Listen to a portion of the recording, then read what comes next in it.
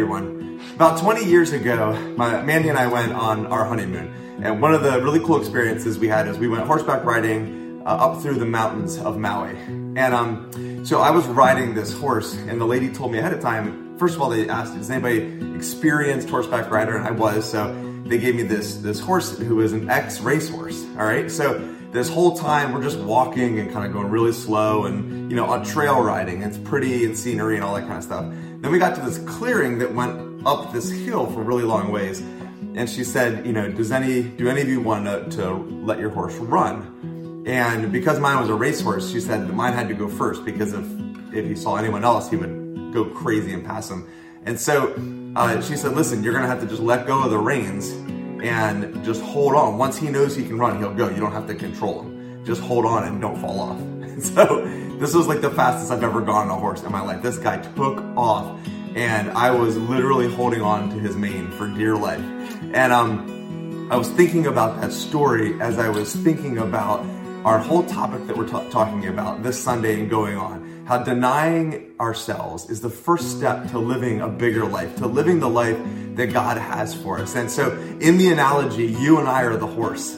And I, in real life, holding back the horse that whole time, I represent all of the things that get control over our lives. So this is why we're working on denying ourselves, because the opposite of denying yourself is indulging yourself. And not that it's wrong to have things that we do in life that we like, but when those things become too powerful, they gain control over us. There's this verse where Paul's writing in 1 Corinthians 6:12, and he says, he's quoting a letter that they wrote to him, and he's saying, everything is permissible for me, but not everything, he responds, not everything is beneficial. And then he writes their quote again, everything is permissible for me, and he says, but I will not be mastered by anything. And this is just a classic kind of dilemma of the personal freedom that God gives us and the personal discipline that God calls us to. And he's saying, yes, there's all these things that you could do, but what is best? And then he says, and there's all these things that you could do, but don't get mastered by anything. Don't let anything, even good things, get inordinate control over your life. Get too much control over your desires. Get too much control over your thought life, or your future, or your money, or your relationships. So that's what we're talking about, is breaking free, denying ourselves, so that we can run like that horse, okay? Stay with me here. So that you can be who you were created to be. See, that whole time, this horse was being held back by me. I was holding it back, keeping it from its full potential. But when I let go of the reins, when I let him be his own master, then he was able to fully realize the speed and the power that was resident inside of him. And see, because you're a follower of Jesus, God's power is resident inside of you.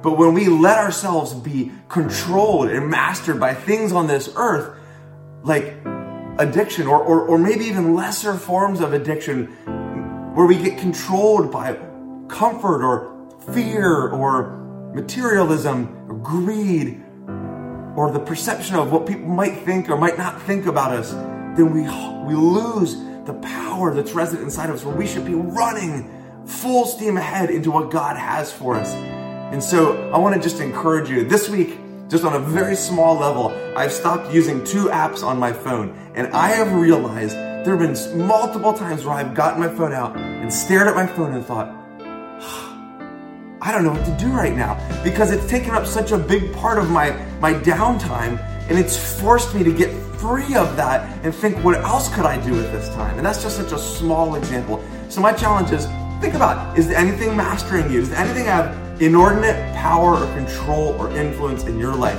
where Jesus should be really the master, where Jesus should be leading you and freeing you?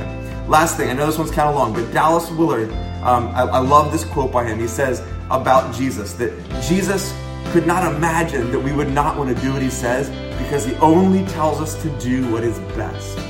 And that's his heart for us. So let's break free from being mastered by all sorts of other things and let the master, the true and loving master who only has what is best in mind for us, let him lead us so we can be fully who God's created us to be.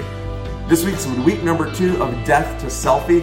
We're going to be talking about how to orient our lives towards others instead of self. Really want to see you there this week. Don't miss it.